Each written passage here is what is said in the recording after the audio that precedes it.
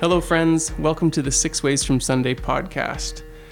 Today, I have a very special guest joining me for a cup of coffee and a casual conversation.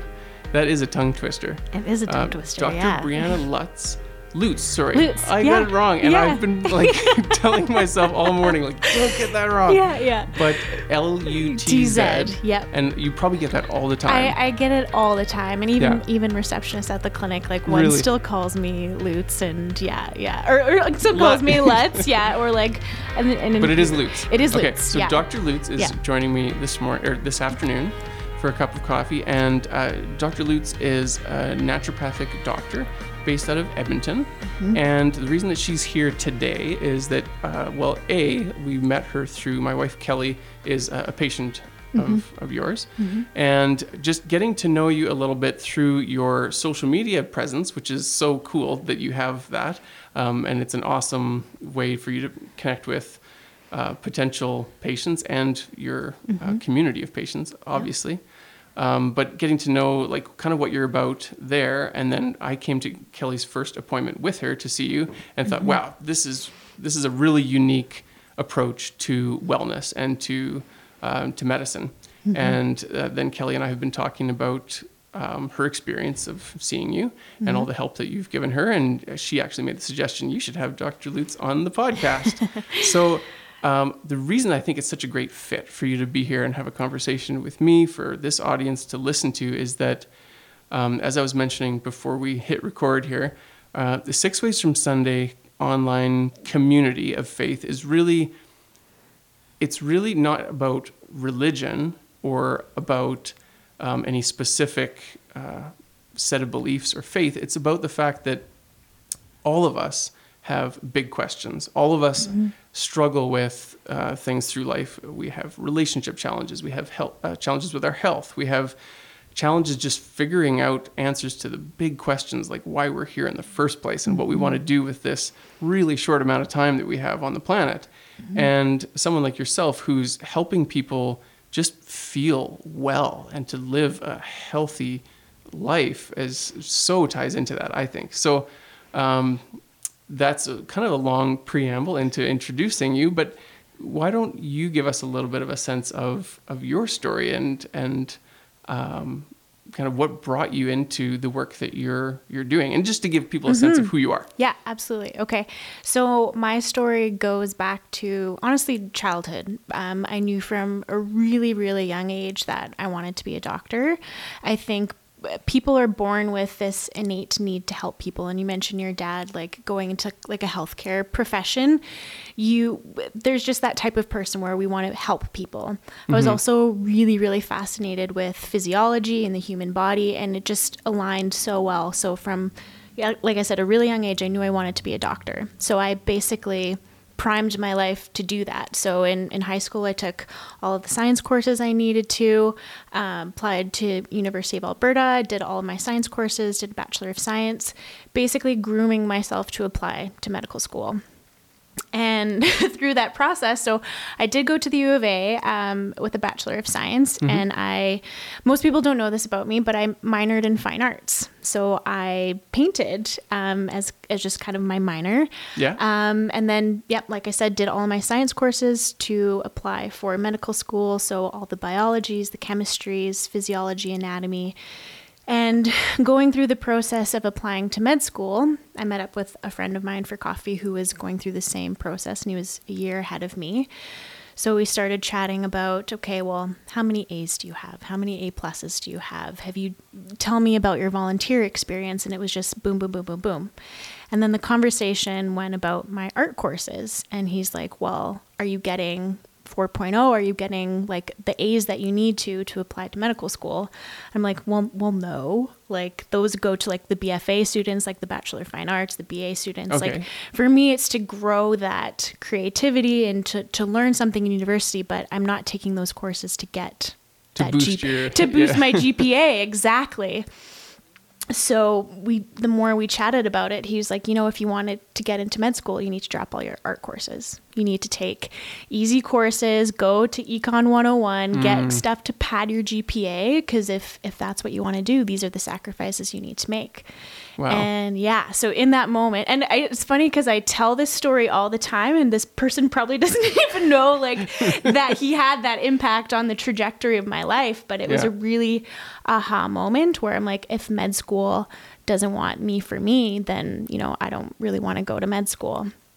So from there, I had what I call my quarter life crisis. I didn't know what I was going to do for the rest of my life. And that's a really challenging spot to be in, you know, like when you've been a person who knows where you're going and knows your why and knows what you want to do with your life. Had it all mapped out. And to come to that point of, I don't know what I'm going to do with the rest of my life. I don't know why I'm here. Like, what's the point of being in university anymore? So that was a really, really tough spot to be in. So were you at all tempted to follow that advice and just bump the GPA up? And like, is it just super competitive to get in? It's really competitive to get into medical school. Yeah. And it's not even just about your grades anymore. It's about like how many volunteer hours you have and like very specific criteria. And it was creating I don't want to say a cookie cutter person, but they had this vision of the perfect applicant. And if you didn't really fit into that mold, you might not get in. And so, so it is really competitive, really cutthroat. And even in some of my science courses where it was everybody competing to get into med school, it was cutthroat. You'd have students tell other students the wrong days for exams. And I'm like, what is this? Oh my goodness. It was crazy. So that really spoke to me. I'm like, this isn't who I am. I'm in the business of helping people, and I don't want to conform to this idea. So from there, like I said, quarter life crisis.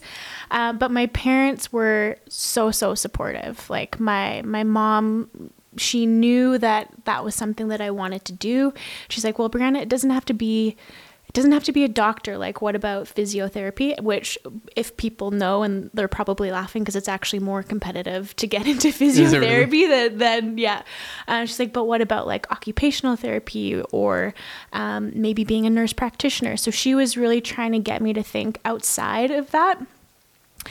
And so we actually went to a health sciences career fair. It was really, really good idea from mom. She's like, okay, let's just explore, see what other things you want to do in healthcare, if that's because she knew that was something that I was interested in. So we went to this health science career fair, and it was actually a hiring fair, and we didn't know that. So I'm in my second year university, and they're like, when do you graduate? Like, here's an application. And so we walked around, and you're kind of in that like vendor space of take a pen if you have one kind of attitude where you just get kind of the goodies from each booth. And I walked by this booth for CCNM. So CCNM is the Canadian College of Naturopathic Medicine. Okay. And I saw this booth, and I was super skeptical. I was like, that's hippie medicine. I didn't know what it was. I was really, really skeptical. But and you were on track to become like a family doctor, right? Yeah, like, conventional GP. Medicine, conventional medicine. And so I was pretty skeptical of this. But then I was like, hey, whatever. I took a informational CD, took it home, didn't really think much of it. And then that night I was, sitting in my bedroom going through kind of all the swag from the trade show, and popped the CD in my computer, and I just bawled. Really? Absolutely bawled. I was watching this informational CD.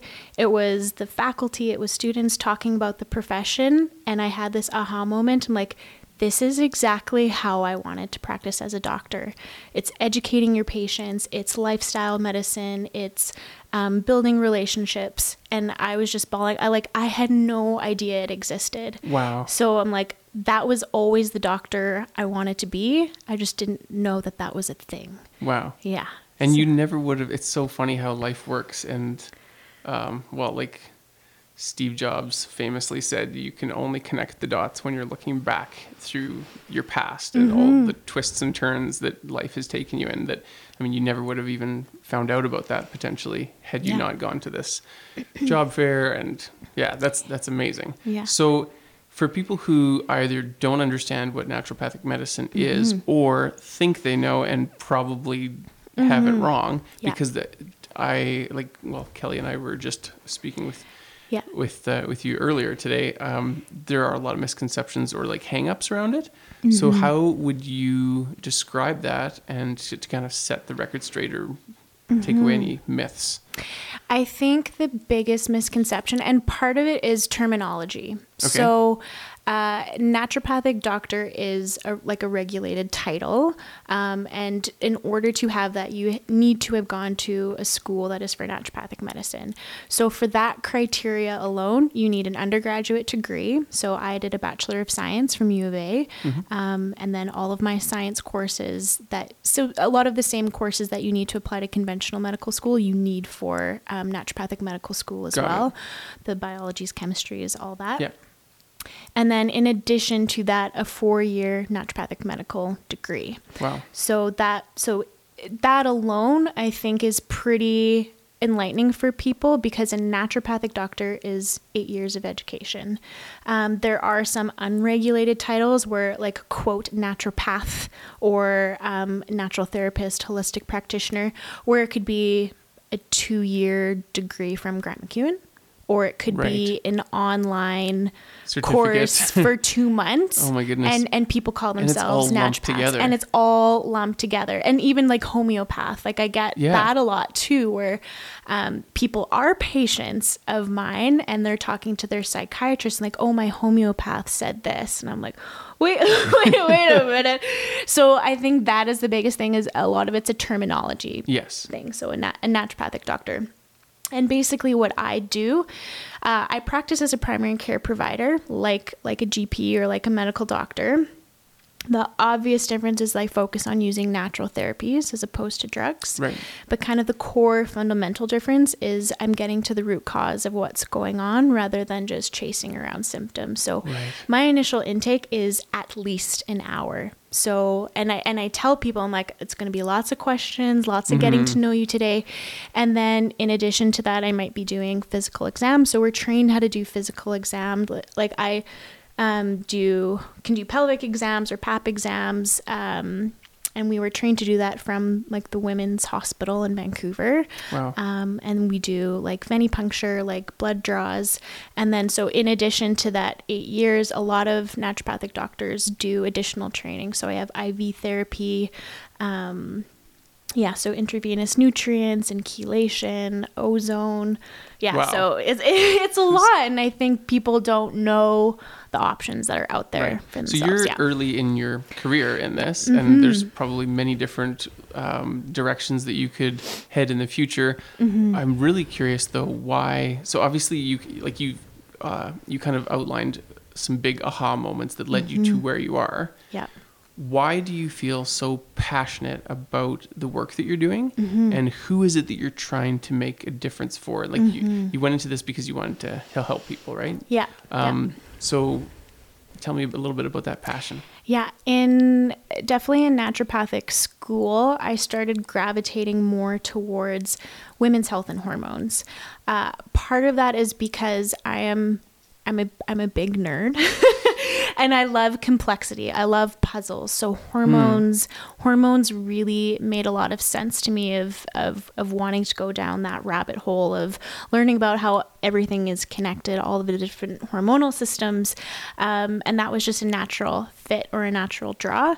I think too, when you've had your own health stuff and for me, that I felt like my own health struggles or my own things that have been happening personally, conventional medicine didn't do very well, or they only had limited solutions. So for me, I'm like, who is the doctor I would want to see? And so I think the women's health and treating hormones was a big part of that.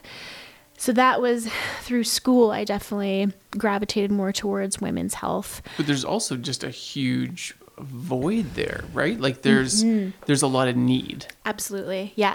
And I think that became blatantly obvious when I started practicing. Yeah. And partially because of knowing what the conventional medical system can do, and also just hearing women's stories. Like you would not believe the things I hear in my office, like things that women have been told that are blatantly untrue or limited options or things like that. Or just been let down by the system kind of thing. Yeah. And I think ever since starting practice, that is something that's been growing in my why is some advocacy pieces and how do we change the dialogue and the conversation about women's health and providing different options.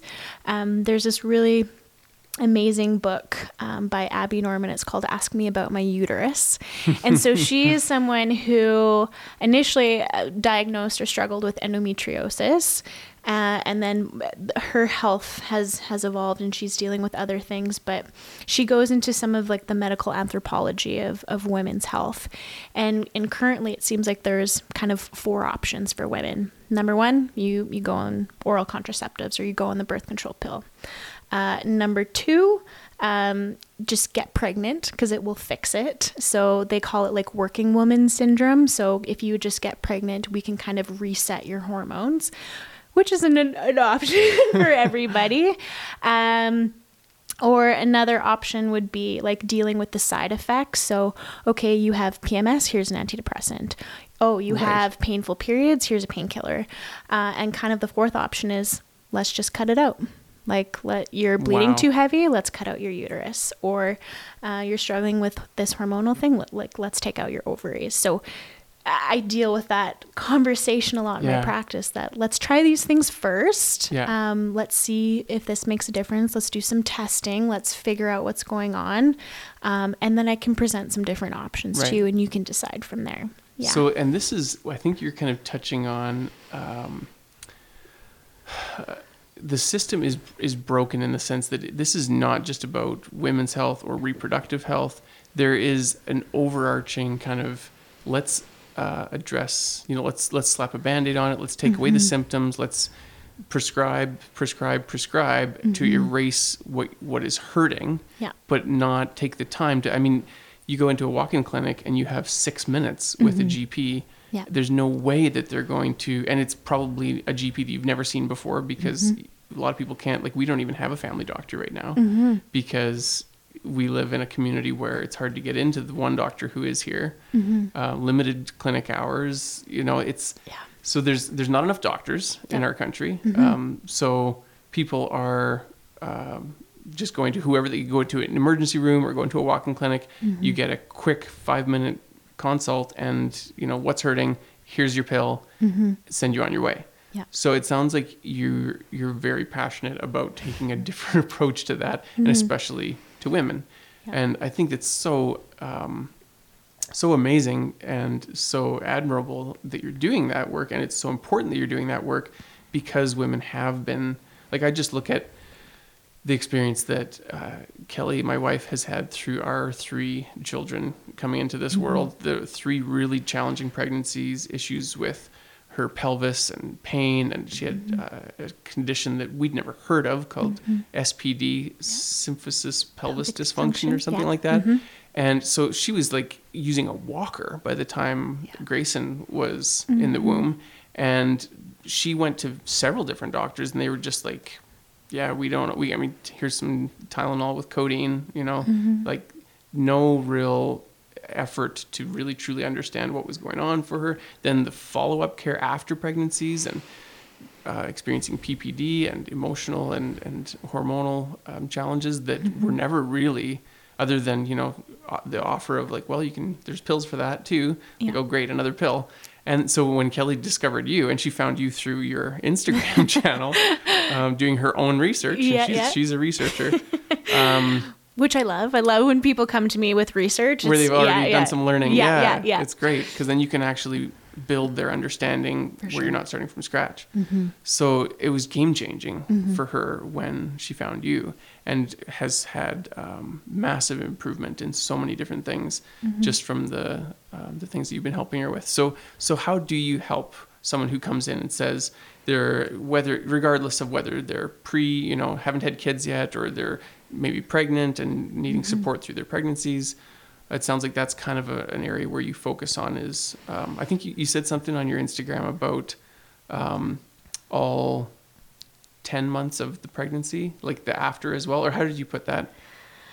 Maybe I'm pointing to a post that you're not remembering. Maybe not. Yeah. But it's the preconception, or like that time period, or the fourth trimester. That's the one I'm thinking of. Fourth trimester. The fourth trimester. Yeah. So I think that's a really underaddressed, crucial part of a woman's transition. Mm-hmm. So if you don't know, so like during the pregnancy there's 3 trimesters, and what we call the fourth trimester is basically that time postpartum. So generally we say like the 6 weeks after delivery, and that's a really crucial time period for women to rebuild themselves. And especially when you look at it from Chinese medicine or different cultures where women are really respected and women are really supported through that transition.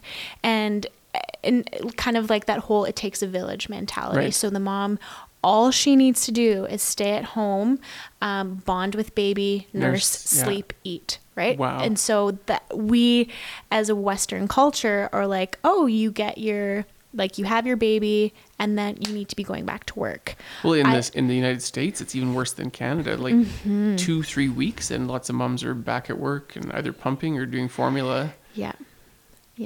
So I can't imagine. Yeah. So definitely fourth trimester is something that I talk about a lot, and even conventional medical systems, like they might do like the 6-week checkup with mom and baby, but even some moms are just so tired at that point where it's hard to get in for that appointment, so it just gets pushed later because they're like, what's going to be the solution, or what benefit can they offer me if it's just going to be an antidepressant or something like that.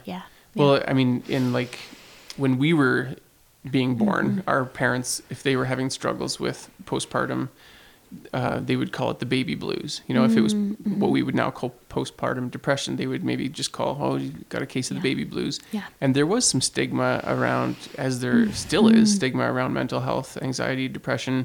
But when you look at what it takes to create a human being inside a woman's body, and their brain is just being sucked of all of its, micronutrients and minerals and all of those essential building blocks to create this little baby brain and heart and lungs and everything.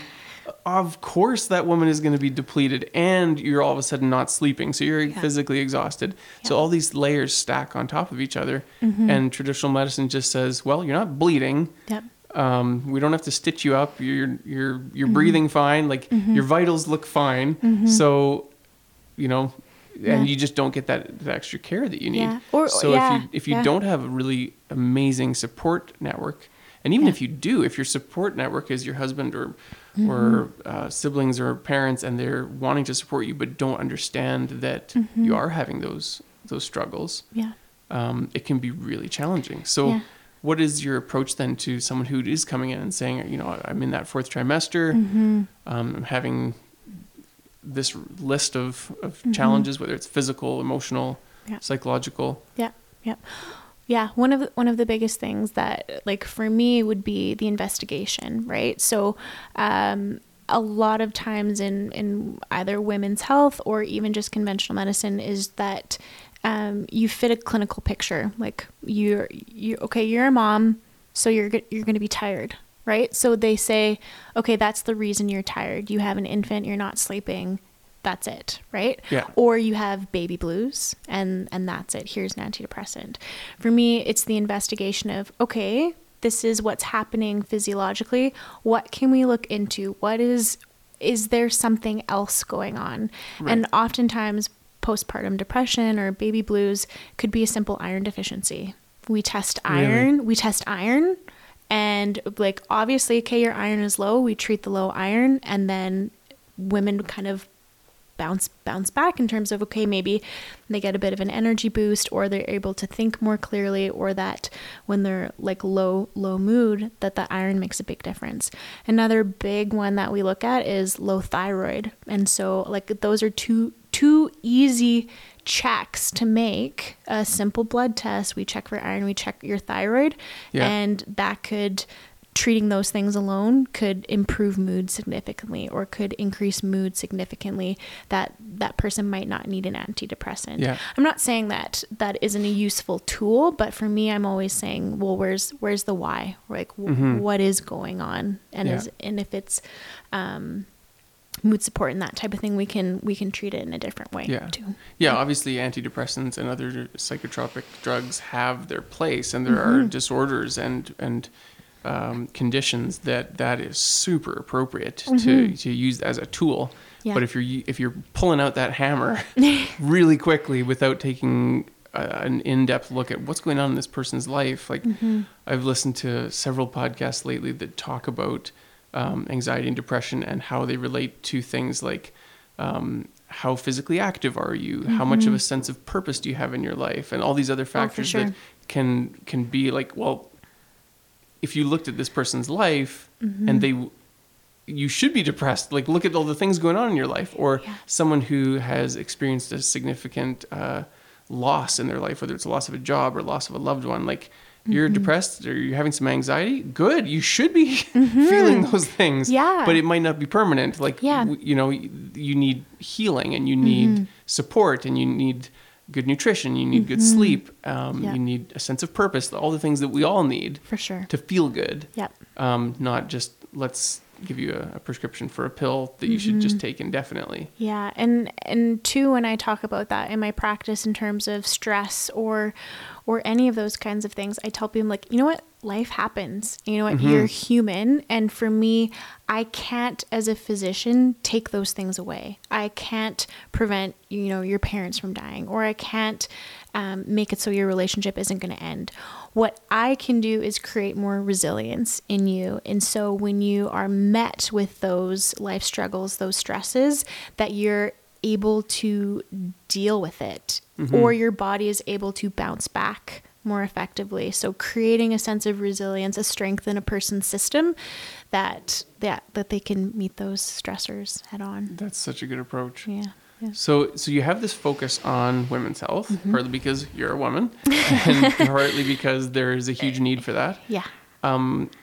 So I had a request for a question to ask you from my friend Melissa, who is a patient of yours. Yeah. Hi, Melissa. Yeah. To ask you, how do you, with that focus, how do you then support the entire family unit and the health of the spouse and children, if that's the case? Like, do you see a lot of children in your practice? And men? I do. Yeah. Generally. And it's funny because talking about it from like a marketing perspective or that type of thing, like women are the gatekeepers of health. That is the terminology we use for that, because it's generally the woman who's caring for like the health of her whole family. Right. And often at the expense of herself. I see that a lot in my practice, like mom guilt, or women putting everybody else tiering them as being more important, and then whatever's left is what they get. So in terms of like people coming into my practice, generally it's the mom or the woman first, and I think that in terms of the health of the family is really important, and getting those women, okay, you need to put on your own oxygen mask first before you put your kid, like the plane is going down, you got to put on your own oxygen mask first, and then you can put it on your kids, because if you have nothing left, how can you give that to your family, right? So taking care of themselves first. I think from a family perspective, a lot of it is kind of foundational health things. And I talk a lot about nutrition in my practice and balanced meals and things like that. So getting the family involved. And I feel like when I start, like the mom starts to bring their kids in, or they bring their husbands, or, you know, the uncle or their parents, that food is a big part of that. So teaching your children from a young age how to make those healthier choices and get them involved and excited about it. I'm like, you know what, this week I want you to take your kids grocery shopping with you and let them pick the vegetable. Like let them, and I know another couple who's really good with their kids, they say, okay, you need 3 colors on the plate. I don't care what color. Yeah. They're like, I don't care what color it is, but we need 3 different colors on the plate. You pick which colors we bring in. So then it involves some creativity with meal planning and things like that. Yeah. But if the kid is like, okay, like I'm going to pick a green pepper. And then so the parent's like, okay, what am I going to do with the green pepper? Maybe it's some stuffed peppers or it's tossing it into a stir fry. But the kid is like, okay, I saw that on the shelf. And they're making the connection, okay, now this is a meal. So they're not being removed from that process. Got it. And so instilling like those kind of healthy habits with them too. Yeah. So I think I love including our kids in the in the kitchen. Yeah. Even if it's just something as simple as, you know, our kids aren't quite at the stage that you can hand them a really sharp knife or anything yet. They're 4, 6, and 8. Yeah. But they love sitting at the island, and when I'm chopping vegetables, they know don't reach onto the cutting board when dad's cutting, and then I'll push it to the side or push it off the cutting board, and then they get to just, even just picking it up and putting it into the bowl or something, they feel included in the process and connected to the food and connected to the recipe, if you will, and the process of creating that meal. And then I find that they're more likely to eat it and to just have that understanding of the importance of food and eating well. So diet and nutrition is obviously a huge part of it. Another thing that I know is important to you from what I've seen of your social media and from Kelly seeing you is I want to talk for a second about the microbiome. Sure, yeah. And I know you'll be willing to jump on that train. Always. So what is your core message that you want people to understand about, like, a few years ago, I wouldn't have even known what a microbiome was. It's kind of, and it is starting to gain some popular recognition, and you're seeing it in all over the place now. But and with things like, you know, kombucha and fermented foods, fermented drinks, they're starting to become more popular in grocery stores too. But what is the connection to hormone health and to overall wellness from your perspective and your knowledge? Yeah, it's connected to everything is the short answer. And for those who don't know what the microbiome is, so it's basically the community of bacteria that live within our guts. And it's not just bacteria, like there are different types of microbes like yeast and things like that, which if it becomes rampant can cause different digestive issues and stuff like that. But so the microbiome does a lot of things for our health. Number one, it helps with digestion. So a lot of food, like in terms of the large intestine, breaking down certain types of foods, it makes certain nutrients for us as well. Like vitamin K is made from our gut microbiome, which is really cool. That's why babies get a vitamin K shot when they're born, because they don't have that microbiome yet to support the production of vitamin K. Well, learned something new, hey? Yeah, I did not know that. And then they also create our brain chemicals or neurotransmitters. So 90% of our serotonin, our feel-good hormone, is made in our gut. So really? Yes. So, and in terms of serotonin, that's what most antidepressants work on is serotonin. So serotonin reuptake inhibitor, selective serotonin reuptake inhibitor, an SSRI, that is a type of antidepressant. So when we have an imbalanced gut, we're not making that nice, happy, healthy serotonin. And then not only does that affect our mood, but it affects other physiological functions in our body as well. In terms of hormonal health, and definitely when I'm treating hormones, a lot of the times I'm going to start with digestion and start with gut health. I love this term. So it's called the estrobolome, which sounds more like a deli meat than it does something medically. What is it? So the estrobolome is part of our microbiome that is in charge of making our hormones or metabolizing hormones. So when the body tries to get rid of hormone byproducts, if we're not digesting properly or we're not having like a proper bowel movement, those hormones are actually going to be retaken up into the body and be used. And oftentimes it's not so beneficial forms of estrogen that we're reabsorbing and reusing. So yeah.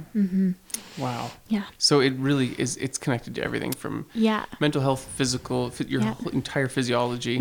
Our immune system. Yeah. It controls different pHs within the body too. So how acidic or alkaline it is. So in terms of acne or skin health, like the skin has a certain pH, your microbiome is part of that. Or even like from a women's health perspective, vaginal pH. So if women are more prone to yeast infections or urinary tract infections, I'm looking at the microbiome in terms of, okay, what is that doing for the vaginal flora? Yeah. So it's connected to everything. With how interconnected everything is, my brain tells me that must be just impossible to be able to predict and to diagnose what's going on. That's why it's fun. So for you, that's what makes it fascinating. That it's this giant, as you said before, this giant jigsaw puzzle. But do you sometimes feel like, oh, I think this might be affecting this and this might be affecting that, but I'm kind of guessing? Like, is there a lot of just, well, let's try this and see if it works for a while and then come back to the drawing board if we need to? Or is it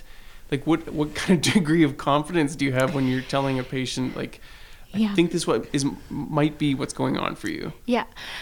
For me, a lot of diagnosis needs to be clinical. And I think that with modern medicine, because we have so many tools available to us, so many tests available to us, that doctors have started to turn their brain off. And for me, a good clinician is one that gathers the information from the patient, because honestly, it's your body. You understand your body the best, and I need to gather that information and asking the right questions too, right?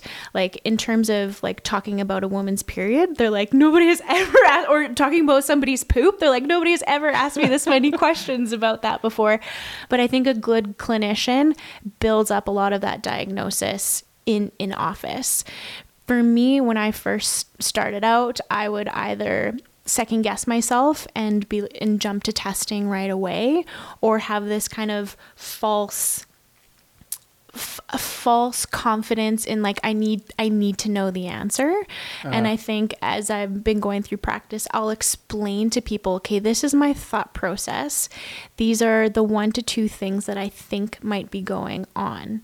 And then I provide options. So, and I think people really, they value that I'm telling them I don't know. And I think that was a hard thing for me to get over initially. It was but people really would hard. value that you come across then as genuine and honest. So that was, I think, a tricky realization for me to make. But once I started that shift of saying, I don't know, and this is what I think it could be, and then I provide the options. So it could be testing that we go to right away, and there's different either conventional tests or more functional tests. So a more conventional test would be like a blood test. So naturopathic doctors can order blood work like a medical doctor. So it can be, for instance, testing your iron, testing your thyroid.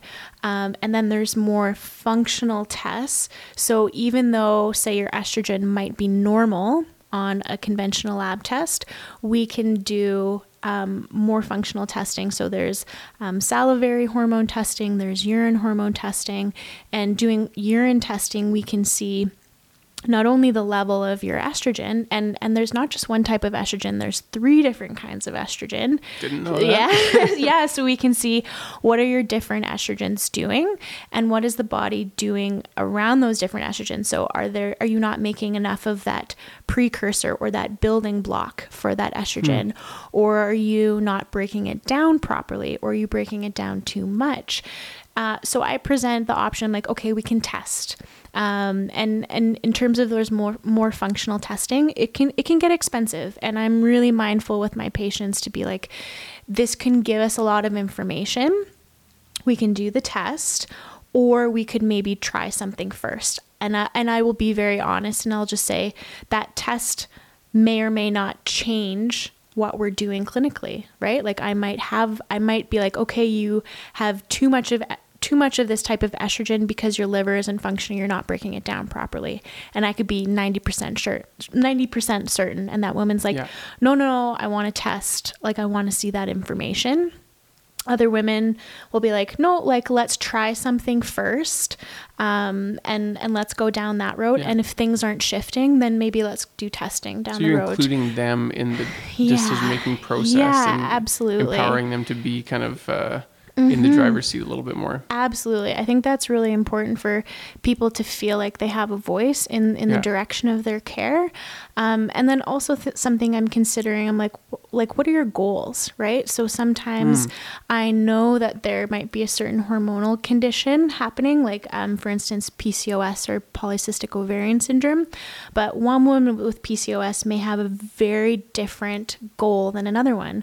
One woman might be like, I know this is impacting my fertility and I just want to get pregnant like tomorrow, make this happen. I'm like, okay, like then I might recommend, okay, let's do testing right now, because if you're on more of a plan to get pregnant, like then let's make that happen. Let's prioritize that. Where if it's like they have PCOS and they have acne, they're like, okay, like let's try this first and then we'll see where we go from testing for there. Yeah. I can't think of a time that I've ever been in a doctor's office and they've asked, what are your goals? What do you want from your health? Yeah. It's like, and people it's just assumed that like I'm trying to make you not be dead. So, and I know best because I went to med school. Yeah. And this is a health issue that and this is what you need to do. And here's your problem. Here's your solution, basically. Yeah. And not asking you like, well, what do you think your challenges are? And what do you think, what do you want? What are your goals? Wow. So here's another thing I'd like to ask you. Okay. You've been doing this for how long? I started practice in October of 2017. Okay. So and you've got some patients that have been coming back to you several times in that span of time. What are you seeing in terms of the impact that you're having on people's lives, and what does it do for you for your soul to know that you're making that difference in the world for those people and for their families? Yeah. It can be pretty earth-shattering, the things that people come back and tell me, makes me want to cry, in terms of that they've struggled with something for so long that they became hopeless, right? And I feel like naturopathic medicine is sometimes viewed that way, like it's a last resort, right? So people go to their GP, they try something, and then they're like, oh, let's try this hippie medicine, right? Like that misconception. Like you thought when you saw the booth. Exactly. So, which it's not. Like I'm a big science nerd, but I think the most impactful thing for me is setting a new normal for somebody. So they have been living with pain for 6 years, or they've never had a pain-free period, or like something like that. And people are like, I had my first pain-free period ever. Wow. And to hear that, like that's pretty impactful for me. Or like mood stuff, or like they're like, I'm a different person. Like I can stop thinking about the constant pain I'm in, or I can get out of this depressive funk and I can do something more for my family, or I can do something more for my community. And that was definitely or for themselves. Yeah. And that's back to, specifically talking about women. Yeah. I think moms and women often, like you said, will put themselves last in terms of they're the gatekeeper for health of the family. They put on their own oxygen mask last. But it is also really difficult for them to take, just self-care in general, but to take time for themselves, to prioritize themselves in terms of, I want this career path, or I want to learn this new hobby. Well, those things are all tend to come last because of the kids' needs, or the needs of the family, or financial stress, or whatever it might be. So when you take someone who's in pain, or not feeling well physically or mentally, and you get them where you shift their baseline to a more positive normal, all kinds of opportunities open up for that person. So you're not just impacting someone's health, you're changing their life by giving them that launch pad to go and live their best life and be their best self. Yeah. Yeah. And we were kind of chatting about this earlier, that I think my approach to health is definitely multi-layered, right? So when people are struggling with something physically, they don't have time to invest in, okay, how could I be a better person? Or how could I give back to my community? Or how can I make a bigger impact on the world? Like you can't, you got to prioritize, man.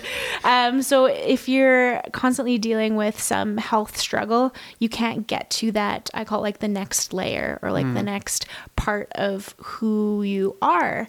And definitely for me, and sometimes people don't really get that, or that there's more. So they're like, oh, you fixed my knee, bye. I'm good. Yeah. Like Sure. they don't come back. But then there's other people like, okay, what's next, right? Like Right. where can we go next? Well, it's a pyramid, right? It literally is. Is it Maslow's pyramid of needs? Yeah. Where he talks about. Yeah. I remember learning this in like, I don't know, high school science or something.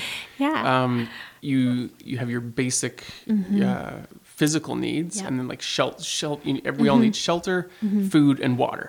And if those physical needs are met, then you need like safety and emotional connection. And I'm probably getting the order wrong, but then you get higher up in the pyramid, and it's like, this is the icing, it's the gravy, it's the stuff that millions of humans over the thousands of years that we've been on the planet didn't even get to think about, because they were just running away from saber-toothed tigers. Exactly. But now we're kind of safe, and we have science, and we have medicine, and we get to think about things like, well, where did we come from? And is there a God? And do I have a soul? And what happens after I die? These are things that people never used to even think about, because they were obsessively concentrated on their physical needs. Yeah. So now we get to think about our mental needs. We get to think about our spiritual enlightenment, or our spiritual health. Yeah. Yeah.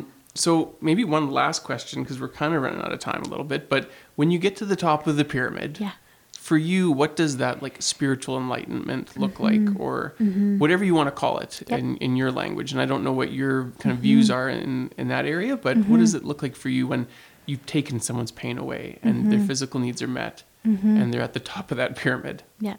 So for me, especially dealing with the stigma that I do about my profession, I try and take the woo out of my language. Like, not to say that there isn't an energetic component or there isn't a spiritual component, but I just change the language a little bit. So how I define spirituality is a connection to yourself and a connection to something bigger than yourself. So when we get to that level of spirituality, I'm like, okay, what is your, and I think we had this conversation, what's your why? Like, who are you and why are you here? And once people can kind of tap into that why, it opens up a whole new kind of spiritual or energetic component for themselves. And too, for connection to something bigger to yourself, it might be religion for somebody and their relationship to God. For some people, it might be mindfulness and meditation. And for me, even mindfulness and meditation, like mindfulness is just about finding a sense of stillness within your mind, or a place, creating spaciousness within your mind. So a meditation could be chopping vegetables, right? Where it's just like your mind is single track and you build a rhythmicity to that action. Some people it's running. For me, it is not running, because I'm just trying not to die. But for some people who like get to, who are at that level of running, like running is their meditation, because they're so focused. And that's when you get different aha moments, or inspiration, or what we call like genius can kind of come into your consciousness. When you're in that flow state, right? Totally. Then you're open to receiving something more. Even if it's just something that's been ruminating in your own brain and rattling around, and you still the mind and take away all those distractions. We have a culture that's so, you should be multitasking. Like, you only have one computer screen, you should have 6. And like have all these tabs open all the time, and multitasking, trying to get the most out of this little bit of time we have. Yep. but then you also kind of lose the value of monotasking. Yeah, you're sacrificing something else. Yeah. And single tasking, I totally encourage people to do, because single tasking is a way to build presence, right? A way to build mindfulness. And when you're trying to go about a million different things at once, you're not getting that benefit of single tasking. And a lot of my practice is about creating simplicity. So when somebody leaves my office, they need to know what just happened, right? So the conversation, they need to be able to explain it to their husband. Exactly. Yeah. So when somebody leaves my office, they're like, okay, I'm taking this herb, or I'm taking this supplement, and this is what it's going to do for my physiology, my body. Why. Exactly. So I don't like to use, like, here's 6 supplements. Bye. Like, you know what I mean? Luck, so yeah, good luck. For me, I'm very, very intentional and very, very specific. And I try and do that with my life as well. Like, I call it like curating, right? So what are you bringing into your life? And that's not just like supplements, that's your possessions, like your clothes, your food, people, like eliminating toxic relationships. That I think is diet. It's what are you watching? Like, what kind of programs are you watching or listening to? The content, the social media.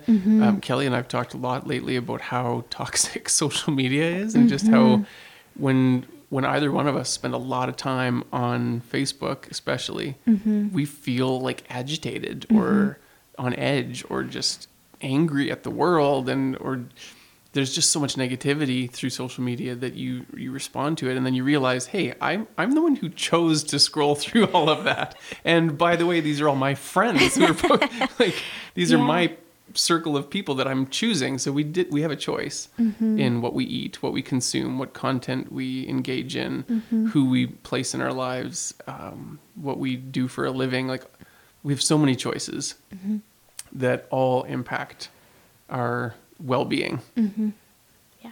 Yeah. So do you have any, that's maybe a good place to kind of try to sort of wrap up this conversation, but do you have anything else that you'd like to share with listeners, with our online community of the 6 Ways from Sunday community, or people that you're going to be sharing this with who might be listening that are part of your network? That's a big question. I think about kind of like the next stage, because people are like, well, where do I go from here, or where is a good place to start? And even if that's with your health journey or what you're doing with your family, people try and do too many things at once. So just picking one thing that you can do consistently. And I think that with goals, if it's something that you can achieve, that builds that self-confidence, you can move on to the next thing. So even when I'm talking, somebody wants to do a complete nutrition overhaul, I'm like, okay, this is what we're going to do. I just want you to eat 1 green thing a day. I'm like, I don't care if you're having pizza or you're having beer, like, you know what I mean? So it's just like, your goal is going to be like, eat 1 green thing a day. And even with like, exercise or people wanting to lose weight, I just say, don't make it about going to the gym or trying to train for that marathon or thing. Do what you can to reduce your inactivity. So instead of being like, okay, I need to go to the gym, I need to go for 10K walk, instead of sitting when you get home from work, why don't you go for a walk? Or instead of taking the elevator, why don't you take the stairs? So taking that inactivity out of your life, as opposed to, we always want to add things in, but like, what can we take things out and to curate and make things a bit more intentional. Something as simple as standing while you're folding the laundry instead of sitting while you're folding. There's so many. I love the simplicity of that. It just made me think of one thing I'll just include here. A little story.